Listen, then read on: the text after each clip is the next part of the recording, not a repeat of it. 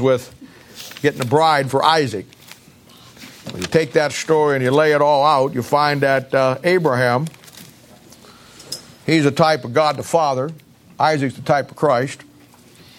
And what he wants is he wants to get a Gentile bride for his son, Isaac. So he has a servant. The servant's not named in that chapter because that servant's a type of the Holy Spirit of God, and the Holy Spirit of God seeks no recognition for himself. Got to go back a little bit farther and find his name. So the Holy Spirit of God, the servant, goes on a journey to find a bride for Abraham's son Isaac. And what follows in that story is not only one of the greatest pictures of your salvation, how God sent out the Holy Spirit of God to look for you, but it's a great picture of how to find the right mate, spouse, what to look for. It's one of the most impelling, challenging places in all of the Bible. And it always interested me that when he finally got her and he brings her back to the son, and they have that marriage, it's found in verse 66. Picture the last book in your Bible when we finally meet our Isaac and that great marriage supper of the Lamb. Great story in the Bible. In fact, I'm throwing this one out now. I'm going to preach that one. Turn over to Genesis chapter 24. No. If you have your Bibles this morning, I want you to turn to Proverbs chapter 13. Last week, I think we saw probably one of the most practical messages on the laws of the Bible in your life and my life. Everything in this world will have laws. It'll either be natural laws of science, natural laws of physics. There'll be a law of everything that you find in life. And when it comes to spiritual things, there's also laws that you follow. The rules of conduct. I told you last week that the Bible says in 2 Timothy that a young man, Paul talking to Timothy, he says you can go out there and you can try to do everything for God that you want to do, but there's some laws that you have to run the race by. And he says you'll strive for the masteries. You'll try to do everything you think that God wants you to do, but the thing that you always want to look at, always, is not what you're doing. Not even thinking this is what God wants me to do, the thing you always want to look for, or you're running lawfully. That's the great concept of these laws, the rules of conduct. And today, we are going to look at the next portion of this. But you saw last week that the key to the victory in our lives is simply staying with the laws. People like to make the victorious Christian life such a complicated thing. And, you talk to somebody who specializes in that, or somebody that writes a book on it, who their whole premise is they want to make money off of it, They will talk about all the different things that you got to do and all of this. But it's really so easy. It's not complicated at all. It's not some formula. It's not some 4 or 5 point program. It's just staying with the laws that God has provided for us within the structure that God has given us. And it's just that simple. I told you last week that I have probably what would fill 3 or 4 notebooks of these laws over the years as I've seen them and watched them work, watched them play out in people's lives, good and bad, watched them play out in my own life, good and bad. I started to write them down, and I have now probably what would fill up 3 or 4 notebooks full of them over the years. Lady said one time, I said that last week, and the lady after the service, she said, I could have, just listened to you go on with those. Why don't you just take and teach all of those that you have? They would be such a benefit to all of us. And, I kind of chuckled to myself, and the truth of it is, I do it all the time, just not in the same context of last week. I fall back on these laws in every scenario that I deal with in my ministry, in my own personal life. You could say my whole ministry is wrapped around them, in counseling and dealing with people, in preaching, in the ministry itself to people. When we started the people ministry a couple of years ago, I wanted to take a group of people who voluntarily wanted to really learn the practical side of dealing with just about every issue that would come up in a person's life. I want you to be able to sit down with somebody who's struggling with some stronghold in their life or struggling with some problem in their life. So we started in Genesis. And I simply, I know you said, well, we just went through every story in Genesis, and that's fundamentally true. But what I really did was just start giving you the laws that I had learned by going through the Bible over the years and learning the things that are absolute about the rules of conduct of life, the cause and effect. The laws of God will weave their way through everything we try to accomplish for God. And it's so important that we understand them. And the book of Proverbs are just filled with them. They absolutely are. And today I want to look at Proverbs chapter 13, verses 17 through 20 here.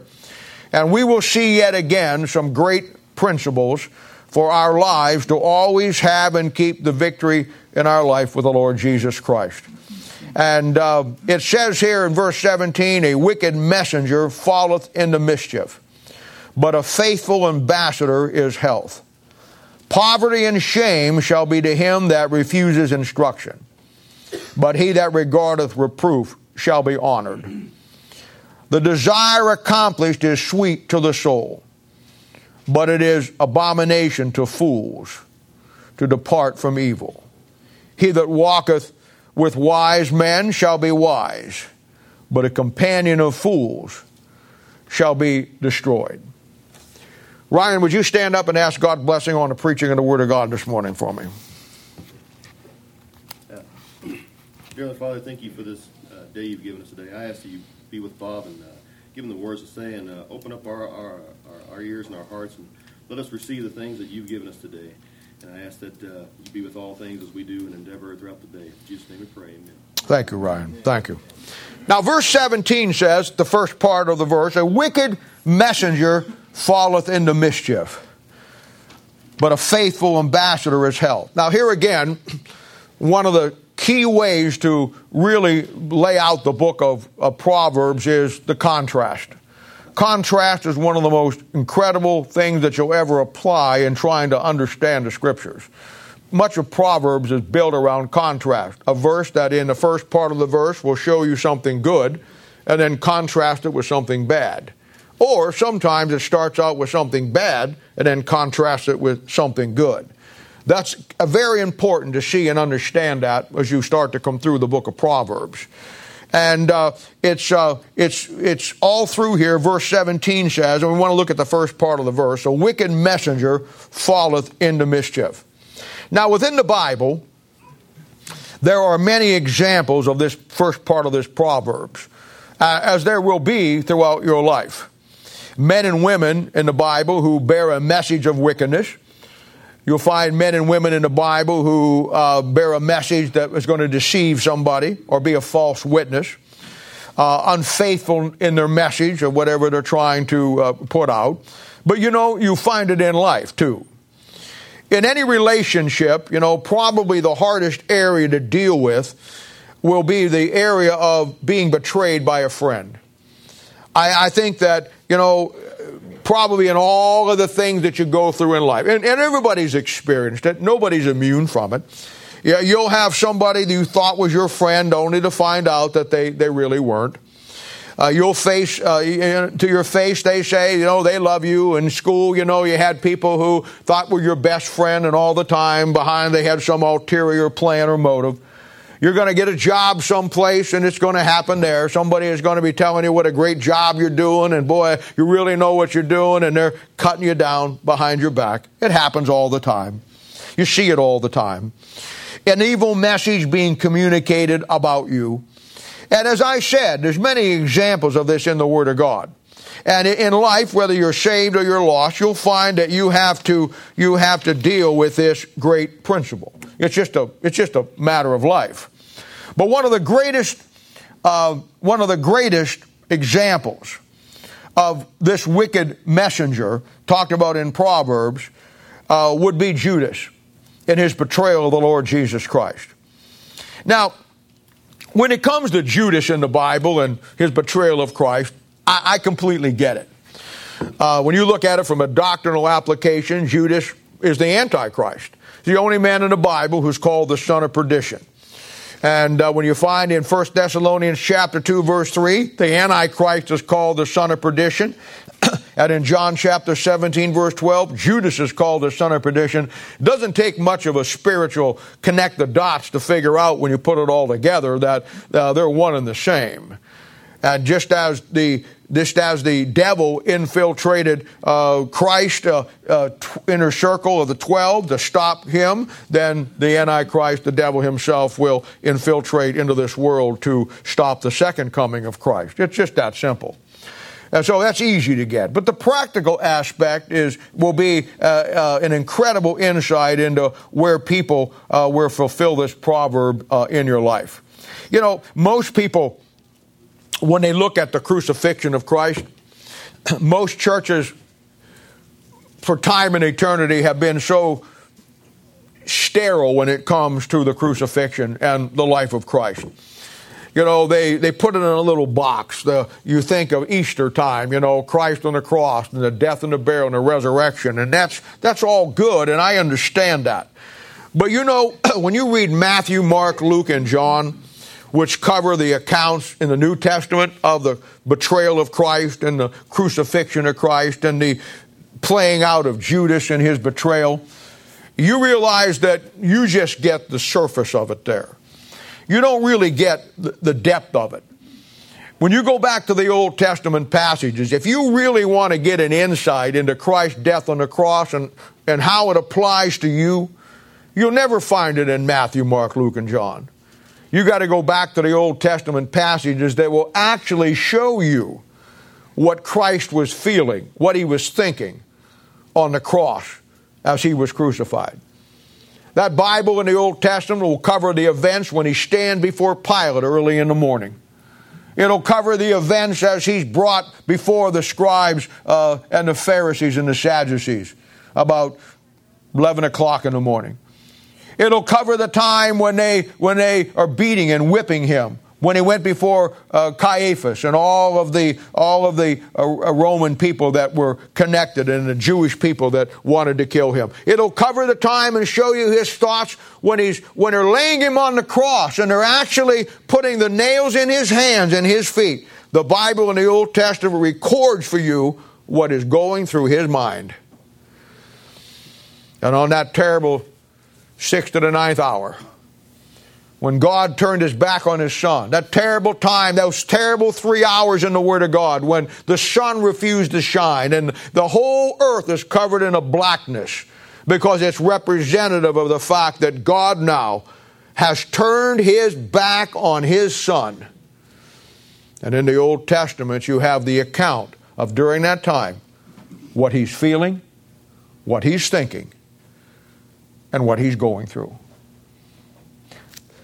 This is why the crucifixion means so little to most of God's people, honestly. This is why most people Christianity ever really affects a change in their life. All they ever get about Christ's death on the cross is the surface material. The stuff in Matthew, Mark, Luke, and John. The stuff that you hear at Easter and when a pastor preaches on the crucifixion. He's so inept himself at understanding the depth of it that he'd never venture into Isaiah, Psalms, Job 30. He'd never venture into the places in the Old Testament that actually take you to the depth of what Christ is feeling in his betrayal. And you know, it really hurt the Lord what Judas did to him. And when all you see is the doctrinal side of it, you just think it's the devil against God. But there's really more to it than that. There's always more to it than that. You know, when you study the Lord Jesus Christ, you study him as the God-man. But then you also have to see him and examine and study him as the Son of Man. As the God-man, he was very God Almighty. As the Son of Man, it was the human part of him. It was the human part that felt rejection when he looked over Jerusalem on that hill and wept over them because of the fact that he had come for his people. And the rejection was so deep in his heart because of his love for them that he wept for them. There was times when he was hungry. There was times when he had a desire for food, just like you and I do. There was times when he was tired and fell asleep. There's times when he lost a dear friend like Lazarus in John chapter 10 and 11. That here he was, the God-man, and he knew that within that same time frame, he was going to shout the words, "Lazarus, come forth," and he was going to raise him from the dead. But the Bible wanted to show you that yes, he was the God-man, but he was also the Son of Man. And it shows you and me that even though you are a son of God today, and you have Christ living inside you, you're still a human being that has feelings. You're still someone who feels the pain of life. And here it was when Lazarus died, the Bible says, and it's easy to remember, it's the shortest verse in the Bible. It simply says, "And Jesus wept." The Son of God who was about to raise this man from the dead, why was he weeping? Because God wants to show you and me the account that he was, on all points, the Bible says, touched with our infirmities. He could feel the things of we all feel. Yet in his case, he was without sin. The prophet Zechariah chapter 14, verse 6, speaking of Christ's betrayal by the wicked messenger Judas. That verse says, speaking prophetically, "And one shall say unto him," speaking to Christ, "What are these wounds in thy hands?" Then shall he answer, "Those with which I was wounded in the house of my friends." You know, a lot of wounds hurt, but betrayal by a friend, wounds by a friend, are probably the worst kind of wounds that a person can ever sustain. I mean, it will always hurt when somebody betrays you or hurts you, like the verse says here, a messenger. But when it's somebody you thought was your friend, it's especially painful. I tell you all the time in dealing with people and dealing in the ministry that the rule that you follow is you never take things personally. And that's a good rule to follow. But you know sometimes that rule is hard to follow. Amen. Because of the fact we're all human. We're all human. Judas, the messenger of evil. All doctrine aside, it hurt the Lord what Judas did to him. Judas, the messenger of evil, when he turned him over to the scribes and the Pharisees and he sold him out for just 30 pieces of silver. In Matthew chapter 26, verse 50, when Judas is bringing everybody that they're going to betray him with, when Jesus sees him coming, he stands up and he calls him friend. Jesus was his friend, but he wasn't Jesus' friend anymore, if he ever was. And then Judas does what everybody probably does when they want to mask the betrayal. Bible says that he kissed him in verse 49. You know there's 7 kisses in the Bible? Oh, you guys need to study that. 7 of them. One of them's on the mouth, hard. 7 kisses in the Bible. One of them is the kiss of betrayal. The kiss of Judas. Kiss of Judas. Psalms chapter 35, verse 14, speaking prophetically. You don't get it in Matthew, Mark, Luke, and John. Jesus, speaking of Jesus prophetically, it says, I behave myself as though he had been my friend. But he wasn't. Psalms 41 verse 9, Jesus again speaking prophetically. He said, yea, my own familiar friend, in whom I trusted, which did eat of my bread, had lifted up his heel against me. Now, if there's ever any doubt and you don't have this reference in your Bible that this is a reference to Judas and the Antichrist, that verse right there, doctrinally, put in there, goes back to Genesis chapter 3, verse 15, the first prophecy in the Bible on the first coming of Christ and the second coming of Christ. Judas, the messenger of evil, sold him to the scribes and the Pharisees for 30 pieces of silver. And I want to tell you, man, everything in here about this story is an incredible principle. And boy, is that ever a great principle. 30 pieces of silver. Think about it. And you say, all right, so it was 30 pieces of silver. Yeah, but you know, when you put it into the context, when you who work with people, because you're going to see it in your own life so many times,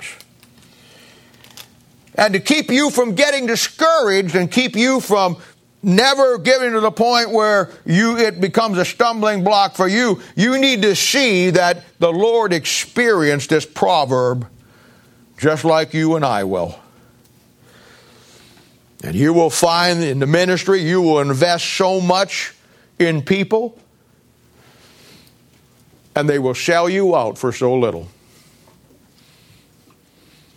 The Lord, for 3.5 years, had invested everything in those guys. For 3.5 years, they saw everything that he did. He included them into everything that happened. They had discussed about who's going to be the greatest in the kingdom. They asked about the end of the world, and they knew their relationship to the kingdom of heaven and all that he invested in them. And yet he sold out for such a small price. And in this proverb here, Judas is the perfect example. Today his name is so associated with the evil messenger of Proverbs 13 that you will not find the name Judas will be found on any list of names for if it's a boy. Nobody names their boy Judas. Nobody. But the name Judas is used today exclusively as a label for a person who portrays somebody and sells them out. And the verse says, a wicked messenger falleth into mischief. Now, I suggest sometime on your own, if you want to investigate what that mischief was, go back to Psalms 109, the whole chapter. And go over to Acts chapter 1, verse 20. Now, the second part of that verse, but a faithful ambassador is health. Now, here you can't miss the New Testament application here, because in 2 Corinthians chapter 5, verse 20, we are called as New Testament Christians the ambassadors for Christ. 2 Corinthians 5:20 says, now then we are ambassadors for Christ, as though God did beseech you by us. We pray you in Christ's stead, be ye renewed unto God. Now, the example of an ambassador is you're a representative from your country to a foreign country. We have ambassadors to almost every country exclusively in the world. Those nations will have their ambassadors to our nation. And the concept of an ambassador is simply this. It's to build the bond and keep the relationships going between the two countries. As a foreign ambassador, you don't have your own agenda. If you're an ambassador to America from Argentina, from Russia, from wherever, you're as an ambassador, you don't have your own agenda. You don't have your own message. Your job is clearly to impart the message from your government to that government that you're assigned to. You only relay what your government gives you and tells you to do and say. Now, as a Christian and as God's ambassadors to this world, and the Bible says now that we are saved, our citizenship is now up in heaven, Ephesians chapter 2, verse 19. This is why, and I tell you all the time, maybe it help you understand a little bit my position on it. This is why when it comes to politics, I think it's interesting. I think it's informative. But only to the extent that it shows me how it all dials into what God is doing in the Word of God. Personally, from a personal standpoint, politics are worthless. We get the idea that there's Christian politicians. There's no such thing as a Christian politician, like there's no such thing as there's a Christian mechanic. You drive up through Liberty there, and you see on the side over there, next to that big Baptist, Southern Baptist church, the Brothers Fix Your Car place. And it's a Christian Brothers concept. And I like that. I think that's wonderful. I'm not fighting at all, but it gives the idea to people that there are such things as Christian mechanics. Christian mechanics. There's no Christian mechanics. There's just mechanics that are Christians. There's no Christian anything other than a Christian. You say, well, I'm a Christian businessman. No, you're a businessman that's a Christian. And you say, well, I'm a Christian, I'm a saved politician. That may be good, but you're not a Christian politician. They say America is a Christian nation. No, America was never a Christian nation. America was a nation who followed and valued Christian principles. It's that simple. You're not a Christian today because of what you do. You're a Christian today because of what happened on the inside of you. That's right. But people get confused on that. And I look at the Democrats. None of us like the Democrats. They're liberal. They care nothing about values. Somebody says, and I get people all the time, and I don't usually get into it because politics is not worth arguing about for me. I learn from it, I listen, I look at it, but I never take it too seriously. Somebody says, well, the Democrats are destroying this country. I got some news for you. The Democrats did not destroy this country. Bible-believing churches who dumped the Word of God destroyed this country. All they did was sow the field and sow the seed that the Democrats could get a foothold and finish off what they started. That's called perspective. Somebody says, well, I'm a conservative. Well, you know what? I'm glad for you. Bottom line is, there's no form of government that is God's form of government other than when Jesus Christ comes back and sits on the throne and sets up God's theocracy. Amen. That's the only pure, true, conservative government. Somebody says, well, we're part of the fundamentalist movement. Well, let me know what those laxatives are, because they sound like they work pretty good for you. You know what? The only fundamentalist movement that I'm interested in is God moving His Son from up there at the right hand of the throne of God down into Jerusalem. That's the fundamental movement I'm looking for. An ambassador, he represents his foreign country. We represent God's government in this lost world. And there can be no message in our messages of deceit.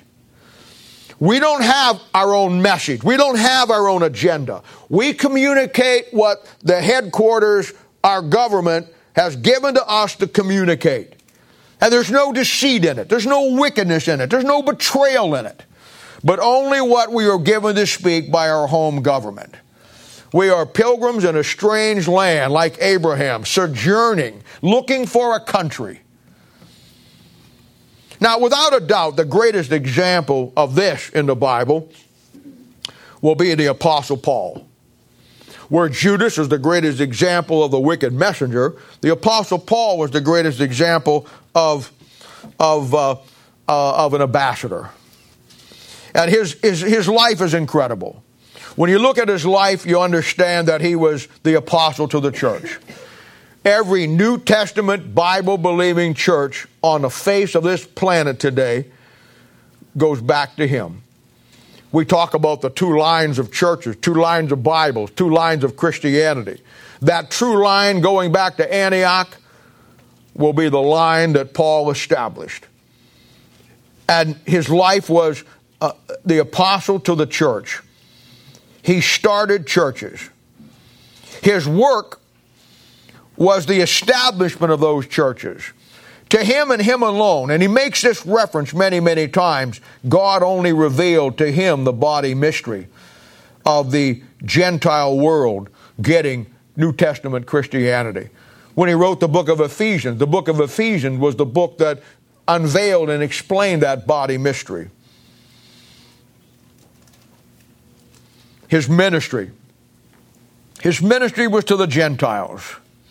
Where Peter was the key player in the kingdom of heaven to the nation of Israel, the Jew, in Matthew 16, Paul was the key player to the kingdom of God and the Gentiles in the book of Romans and the book of Acts. He's the model ambassador. Never in any case of his ambassadorship did he ever give an evil report. Just a common man that all his life represented the government that was not of this world. A simple tent maker turned ambassador. And that's what God does. God will come down and he'll take you as a common man or a common woman. Whatever job you do, he'll take you and he'll turn you into being his ambassador. Last week when we were talking about what we talked about last week, I talked to you about back home in Canton.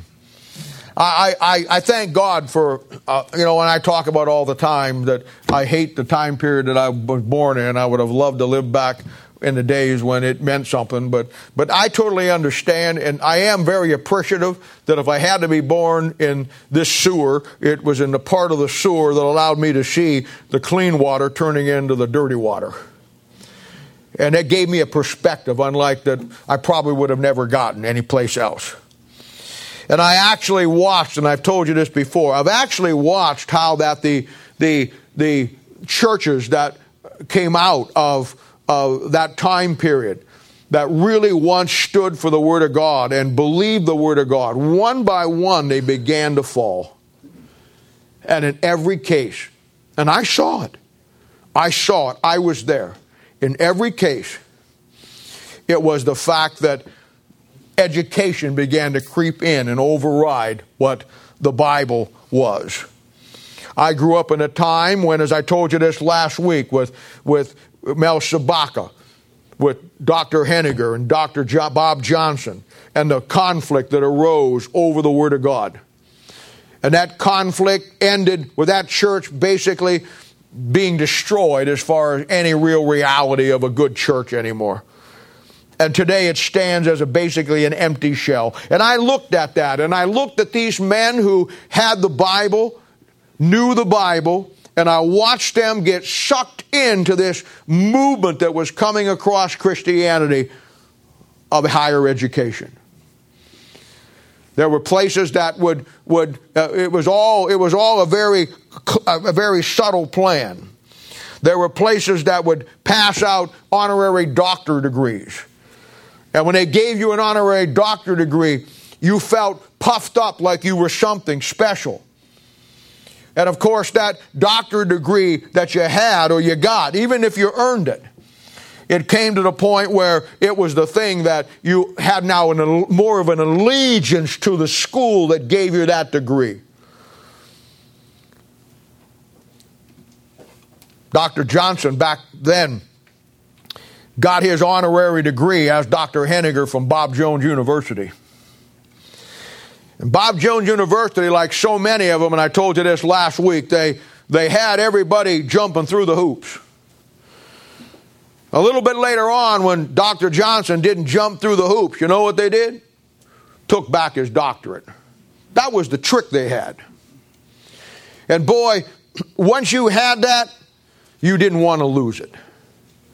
And it became an illusion. And I used to look at myself, and I used to talk about it with Mel, and we used to say, you know, everybody wants to be a doctor today.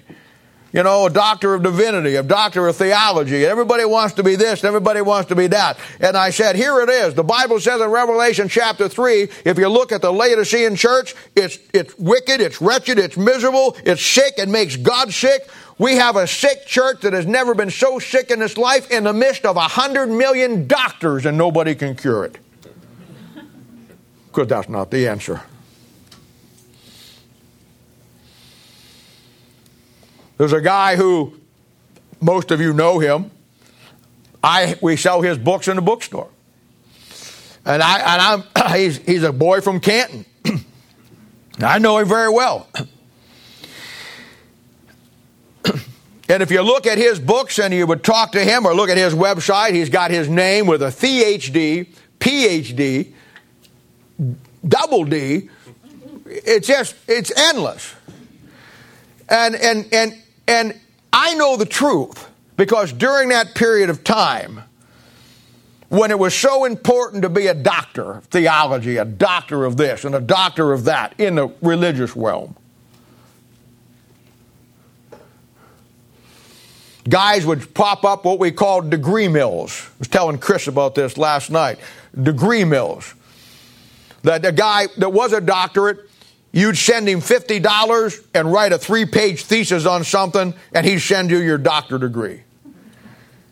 And so you now could be a doctor. For $75, you get your PhD. It was all about a mill that just produced them because it produced people who their God became education. You never saw that with Paul. He's the greatest example of us falling and just using the Bible. He was an ambassador for God, but he never let it go to his head. He never let anybody or anything exalt him above what he was. And boy, that is so important today. He said in Philippians chapter 3, verses 4 through 8, when somebody had challenged him, and he talks about his education in that passage. He says, though I might also have confidence in the flesh, if any other man thinketh that he hath whereof he might trust in the flesh, I more. You know what he's saying in verse 4? When we get down through here, you're going to find that Paul probably, on an education level, had anybody beat hands down.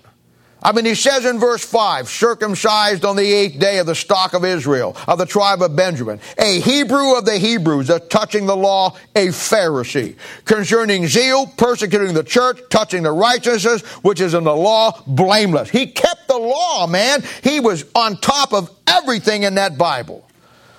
But what things were gained to me, those I counted loss for Christ. He talked about his education.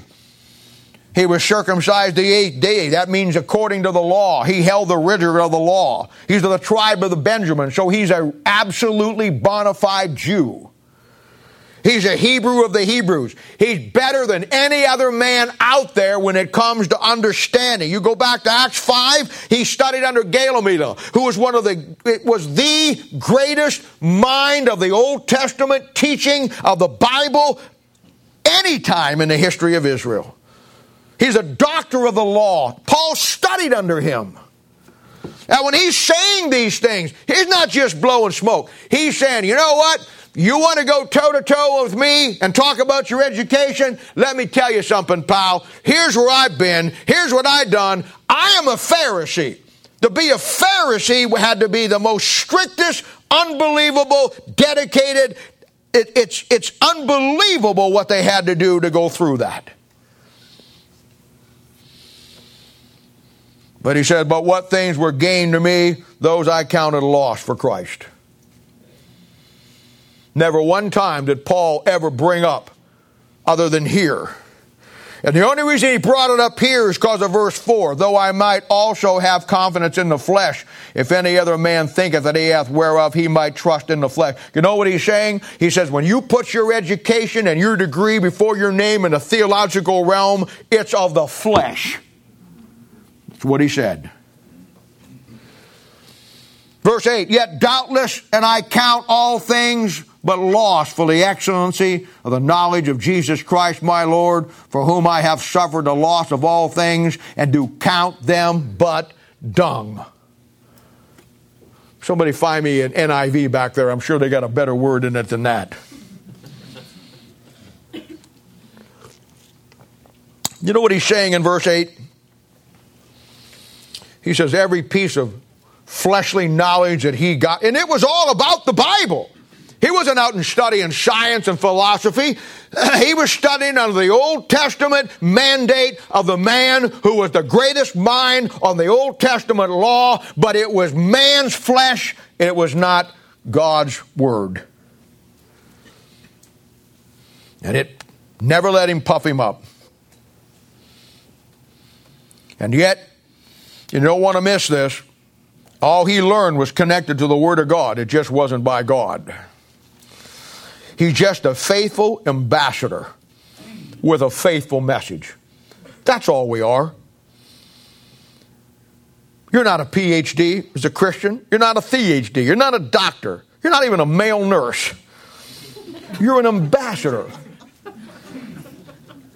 You're a saved sinner who deserved hell, but saved by the grace of God, and God just wants you to carry the message from His country that you're now a citizen in to this one. And leave all the fluff off of it. Of course, the greatest example of this, even more than Paul, was the Lord Jesus Christ Himself. The Bible says that God Himself, the greatest theologian in the world, who's called the great physician, who has everything that knowledge that anybody could ever want and have, and yet the Bible says He took on the form of a servant. He made Himself of no reputation. He didn't walk around in a white suit. He didn't pass out calling cards that said, Dr. Jesus. Personal assistant to God Almighty. He wasn't a scholar with a tradesman's language. He didn't talk about eschatology and angelology, hemorrhoid neunics. He didn't talk about all of the things that common people look at and say, I wonder what they're talking about. He just simply used the everyday things around him. He said things like, you know what? You want to understand God and you? Let me tell you something. See that little sparrow? Sparrow fall to the ground. God knows he fell. You look at that guy over there that's got a lot of hair. God knows the number of hairs on his head. Told you the story years ago. Back in Canton, we had a guy that people used to make fun of him. He obviously had some challenges. Everybody kind of kept him around and everybody kind of just put up with him. I always thought that he was something special. All the guys who were the pastors had nothing to do with him. And his whole day, he didn't work, he couldn't work, he didn't speak well. And all day long, he'd just go around the church parking lot, he'd pick up trash and pick up paper with a little bag. Never said, look at me. Never complained about anything. When it was raining or snowing, he never failed to be there. I'm sure he's gone, dead now. And one day, God taught me one of the greatest lessons I ever had in my life. And it wasn't some great theology, some great book I read by somebody, you know. I'd come out of the church back door and I saw him sticking, his rear end and legs sticking out of the bushes. He had bushes around the church. I even forget his name now. And I walked over and I said, are you okay? Said his name. I said, hey, are you okay? And he backed out. And he kind of backed out and just kind of sat down. And he had a little bird in his hands that had obviously died and crawled back behind those bushes. And I said, are you okay? And he looked at that little bird. He looked up at me and he said, yeah, I'm good. He said, you know what, Bob? Bible says that not a sparrow falls to the ground. God doesn't know it. God's been here. And I just want to sit here where God was for a few minutes. You don't get that with a PhD. You don't get that with your exalted education in theology. You get that from just being an ambassador. You get that from just going out on a parking lot, picking up trash.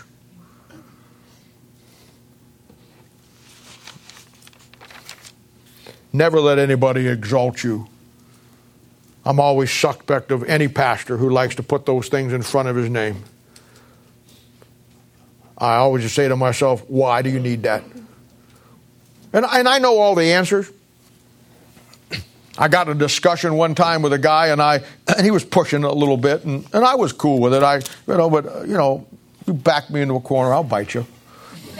And I was cool with it all, and he said, and I said, well, I just don't. I said, what's the point? I said, you didn't even earn it. I said, if you earned it, I said, I would still tell you what's the point, but at least I would say, well, at least you earned it. You didn't even earn it. And he said, well, brother, you just don't understand. And I said, well, I'm really trying to understand. He said, well, you know what? The reason why I got doctor in front of my name is because, brother, it'll get me in places to witness for God that I couldn't get in with. I didn't have it. I said, oh, well, I'm glad you told me that. He said, that really helps me a lot. He said, that's why I did it. I said, okay, good. I was under the wrong impression. He said, what do you mean? I said, I thought it was the Holy Spirit's job to get you in wherever He wanted you to go. People look at things weird, don't they? It's amazing how unbiblical some people can be who try to be biblical. Look at verse 18. Poverty and shame shall be to him that refuses instruction, but he that regardeth reproof shall be honored. Now this verse is self-explanatory. And we've seen its principles many times throughout the book of Proverbs, and obviously I'm sure you've seen it in action in your life and the lives of others. It's simply a man that refuses instruction will come to shame and poverty. Now that's a physical thing in life, and it's a spiritual thing in life. There'll be a physical poverty that if you don't listen to your parents, some of you young kids when you're growing up and you think you know it all and you're going to do it your way, when you get out there in life and you didn't learn the lessons that your parents want to treat you and give you and help you understand because you did not regard their reproof, you'll probably wind up busted and broke. Busted and broke. In a spiritual sense, the same thing happens. You grow up and you do your own thing. You won't listen to anybody, and nobody can give you any advice, and you won't take reproof. And you see it all the time. And my whole ministry, my life has been filled with it. One goes into physical poverty. The other one goes into spiritual poverty. Bankrupt Christianity, I call it. He says, a man that regardeth reproof. Now, I always thought that was interesting. I have that marked in my Bible. I have a lot of little things like that marked in my Bible to catch my eye. Because it says there, if you note that, it's not the fact that he hears it. It's not even the fact that he's saying here that he takes it, but rather that he regards it. When you regard something, there's some value to it. A lot of people do things because they know they have to. A lot of people hear things but never do anything with it. But somebody who hears something and regards it, he assigns it to a value in his life. It's a value to him. It means something. He regards it. He doesn't just hear it. He doesn't even just do it. Because you can do something without regarding it. But boy, when you regard something, you stop and look at it and you say to yourself, there's value in that for me. You couldn't miss the application if you tried. Shame and honor, judgment seat of Christ ultimately, isn't it? A man who regards reproof, we're going to have honor at the judgment seat of Christ, and a man who doesn't is going to come up shameful at the judgment seat of Christ. Can't miss that aspect of it. A couple of weeks ago, you folks that went to New York, and probably most of you have listened to the tapes by now. On the second time I preached there on the afternoon, on their 40th anniversary, you got to hear a little inside of my personal life with Mel Sabaka. Most of you never heard any of that. I've never really shared it with most people. But I wanted that church to understand and know, what they meant to me. And that weekend was about what he had done in the 40 years that, not the 40 years, but the time that he invested up that, and then Mike taking it over and going from there. And I just simply talked about how that at the beginning, how it all happened, where I was at, my relationship with Mel. We had a lot of laughs about it, told a lot of funny things. But I told them, and it's true of so many of the guys up there. It's true of Pat. It's true of Mike. It's true of John. So many of those guys up there that we all come out of Canton together. But to me, the term that Mel was my father in the Lord, that's such a regarding term for me. For me, calling Mel Sabaka my father in the Lord wasn't just a talking point. It wasn't just a cute expression. It wasn't a punchline. It wasn't something that I would say to make him feel gratified without any real true meaning of the biblical sense. I regarded everything that I had with him because I recognized that God had put him in my life. I had told the story up there how that we started going to church when my mom and dad were charter members in that church, and how that I don't to this day know what happened, but my mom and dad got mad about something. You know how that goes. And we lived right across the street from the old church, and they quit going, but they sent me. You know how that goes. After a while, I didn't want to go anymore. But Mel never gave up on me. Every Tuesday night, I told this story up there, so some of you have already heard it. Every Tuesday night, they'd have visitation, where they'd go out and visit people in their homes. And every Tuesday night, he would send young people out to come to my door and invite me to church. And I didn't tell them this up there, but it was always at 7 o'clock. And on Tuesday night, back then at 7 o'clock, was the show Combat. Remember that old movie with Vic Saunders and Jason whoever? And that was my favorite show. They'd interrupt it every time.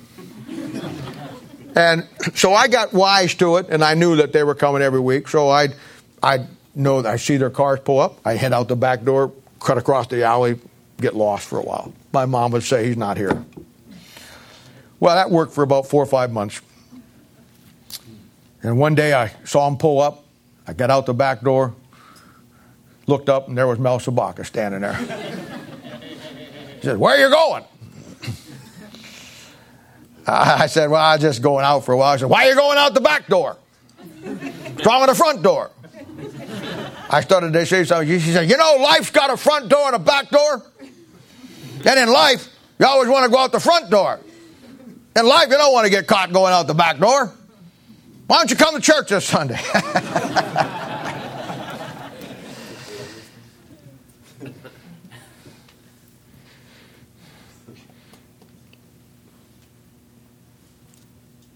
He found me.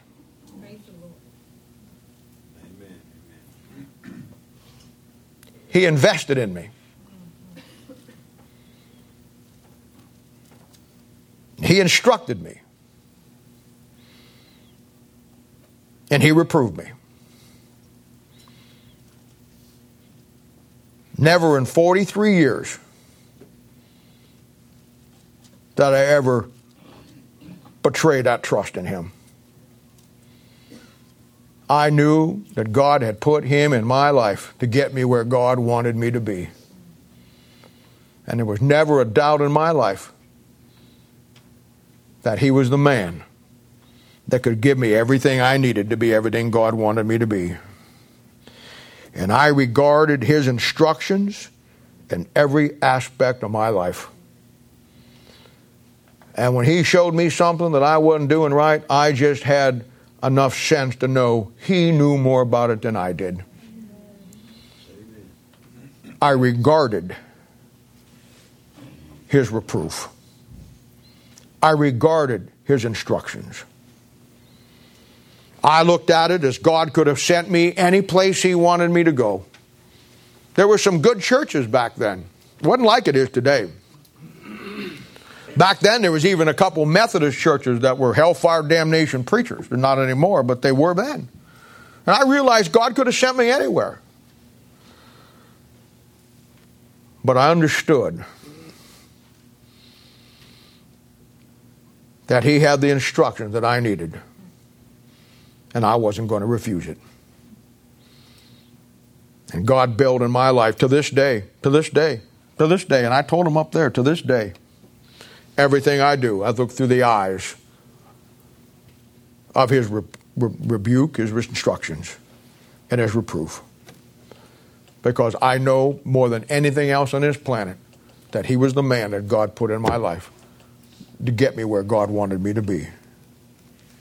Verse 19 says, the desire accomplished is sweet to the soul, but it is abomination to fools to depart from evil. You know, that word desire, boy, that's such a good word. When I go back to those times in my own life and I look at things back then, I look at him, and he was far from perfect. But he was the man that I found God through. He was the man that showed me there was a real, true Bible I could invest my heart and my soul in. And he's the man that showed me the real meaning of desire.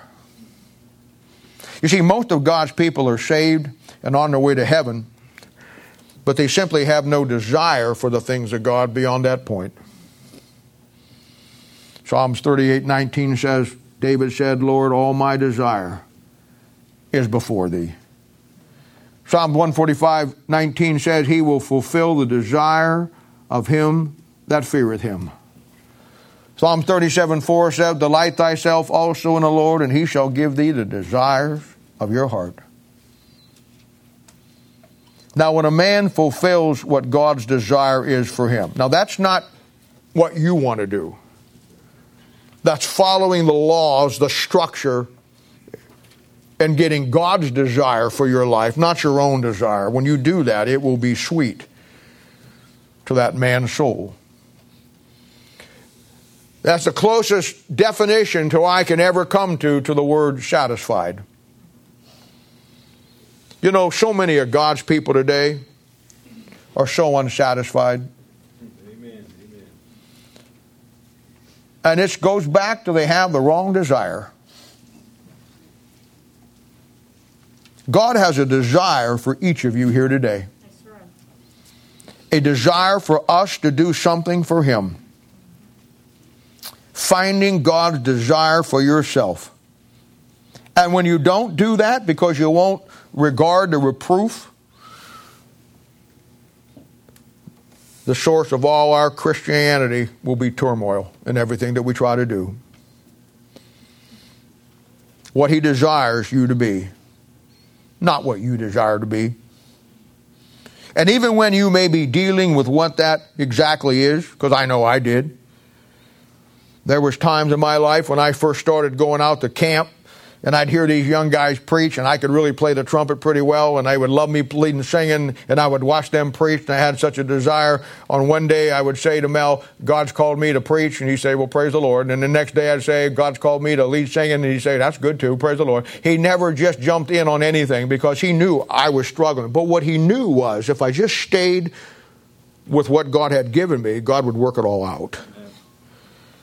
Say, did he? I don't know. Here I am. You tell me. Praise the Lord.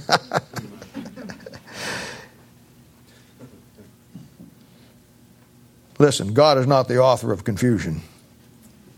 Within God's structure, there should never be a time when you can't see God doing something, even though you don't totally understand what it is.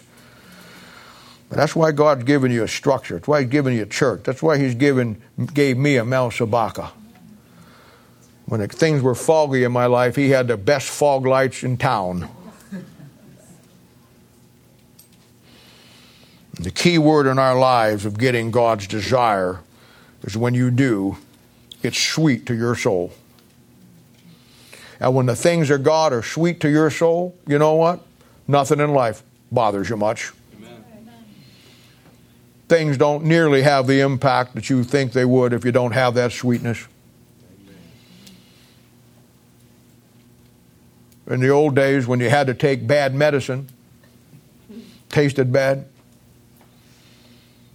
they give it to you with a spoon of sugar. If I remember right, isn't there a Mary Poppins song that goes something along that lines? I mean, on the record, I am not a Mary Poppins fan.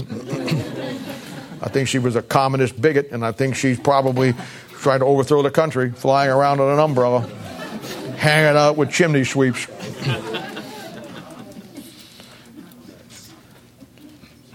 And when you have the sweetness of God in your soul, because you have the right desire in your heart,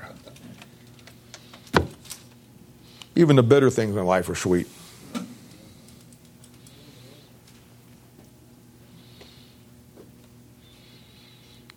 I remember reading the story of Charles Wesley. Most people know about John Wesley, who was the great preacher. Most people don't know much about his brother, Charles Wesley, who was a great hymn writer. Many of the songs in our hymn book were written by Charles Wesley. Great hymn writer. And that's funny, you know, they were high Anglican church over in England. And there was a great revival over in America, in Georgia, and down in the southern states, and they wanted to get in on it. Neither one of them were yet saved. And they came over on a boat, went into Georgia, and just flopped on their face. They tried to preach and have great revivals, and because they weren't saved and they didn't know what they were doing, they just didn't work. I love great unsung heroes. The people don't know who their names are. Most people would never know who Peter Boland was. We talk about Charles Wesley and John Wesley, George Whitefield. You never hear any messages on Peter Boland. When John and Charles came back, they were going back to England, defeated. And on that ship going back, they met a guy by the name of Peter Boland, who was a Moravian. And he's the man who won both of them to Christ and set in action two of the greatest soldiers for the Lord that the world has ever seen. Charles's favorite verse was Psalms 17, verse 15. And he was a man who found God's desire in his life. Psalm 17:15 says, "As for me, I will behold thy face in righteousness. I shall be satisfied when I awake with thy likeness." Well, he got old. There was a day come that when he went to bed, that he wasn't going to get out of bed. And he was going to die. They called his friends around him and they held his hands and they prayed and they sang songs. And as he looked up at his friends with a smile on his face, he quoted his famous verse and he said, "As for me, I will behold thy face in righteousness. I shall be satisfied when I awake with thy likeness." Day rolled on, he got worse. He'd kind of be in and out and open his eyes, and his friends would be standing around him, and he'd try to quote that verse, and he didn't have the energy and the strength to do it. Around 6 or 7 that evening, they called all the family and friends in, and they said, "We think he's passed on." The doctor came in and leaned down close to his mouth to feel any breath coming out of his nose. And in the last feeble moments, before he went home to be with the Lord, the one little word came across his lips: satisfied. He'd found God's desire, and he was satisfied. Let me tell you something. Nothing will satisfy you in this world. Nothing will be as sweet to your soul in this world than having God's desire in your life. Amen.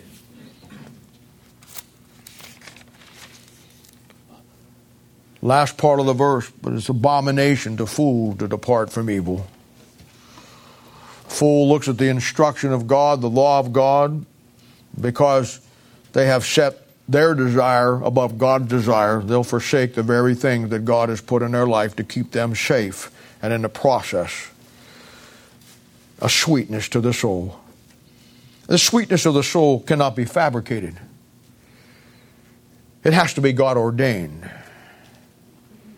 This is the reason why so many of God's people get so angry or so bitter, so easy want to get into conflict and confrontation. It's because they have no sweetness in their soul. Verse 20 says, he that walketh with the wise men shall be wise, but a company of fools shall be destroyed. Now, we have talked much about this principle in our Proverbs study. Proverbs 3:10, 2:12, Proverbs 5, Proverbs 7, on, the people we associate with.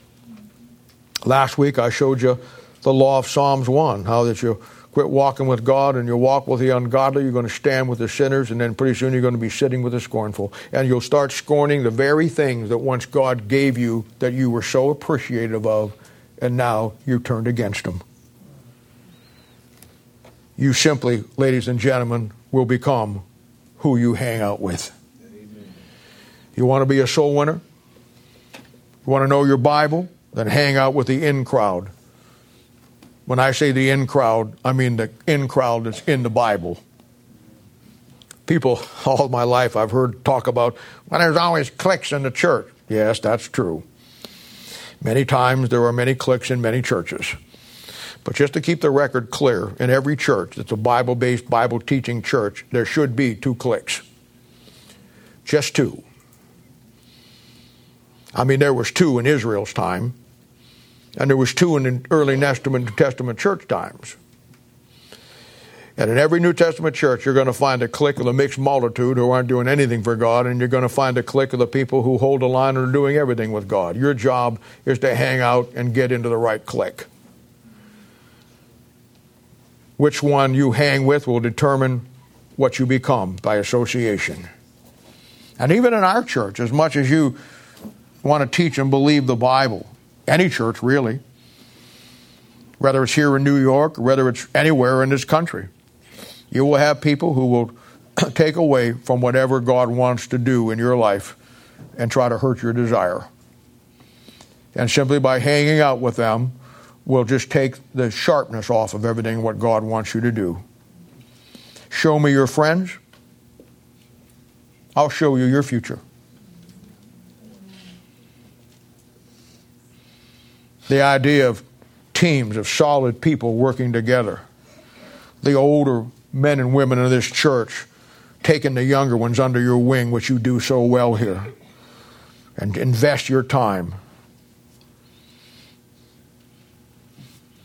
50, 60 of you older guys and gals help bringing the new ones along, just like the Bible says. The folks that go up to Lincoln, go out to Wichita, or in the next couple of weeks we'll go down to Clinton. You people who go up to Lincoln or to Wichita, and I'm sure it will be true when we start going down there, you know that you have found a gold mine. They are the greatest, grandest, sweetest, lovable people who love God's Word on this planet. There are times in your life, I know the world's a big place, but there's times that you'd like God to put one hand on this side of the earth and one hand on it and crunch it so Lincoln and Kansas City could get a little closer together.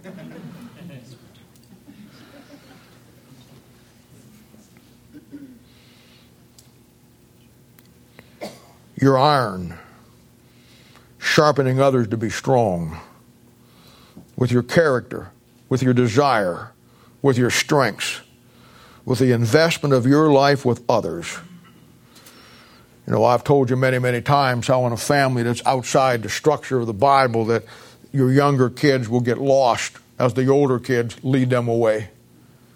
Every nasty, dirty, rotten thing I ever learned in my life as a young kid, I learned from somebody that was older.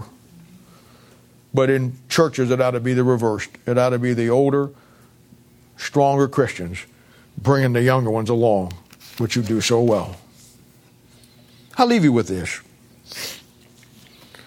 One time a young lady was getting ready to go to the big school dance. She was looking in the mirror upstairs at her gown, which is flowing and very beautiful, and she came down the stairs happy, swishing, past her father sitting in a chair as he looked into a cold fireplace. He looked up and he said, "Now, honey, you do know that your dad does not approve of where you're going tonight and what you're doing." She laughed and said, "Oh, Dad, you're so old-fashioned. Dad, Mary's going, and she's a Christian. And Jack's taken her, and he sings in the choir." Her dad looked at her and he says, "Honey, come here." She walked over. He says, "Pick up one of them coals out of the fireplace." She thinking, outwitting her father, knowing that the fireplace hadn't had a fire in it for all day.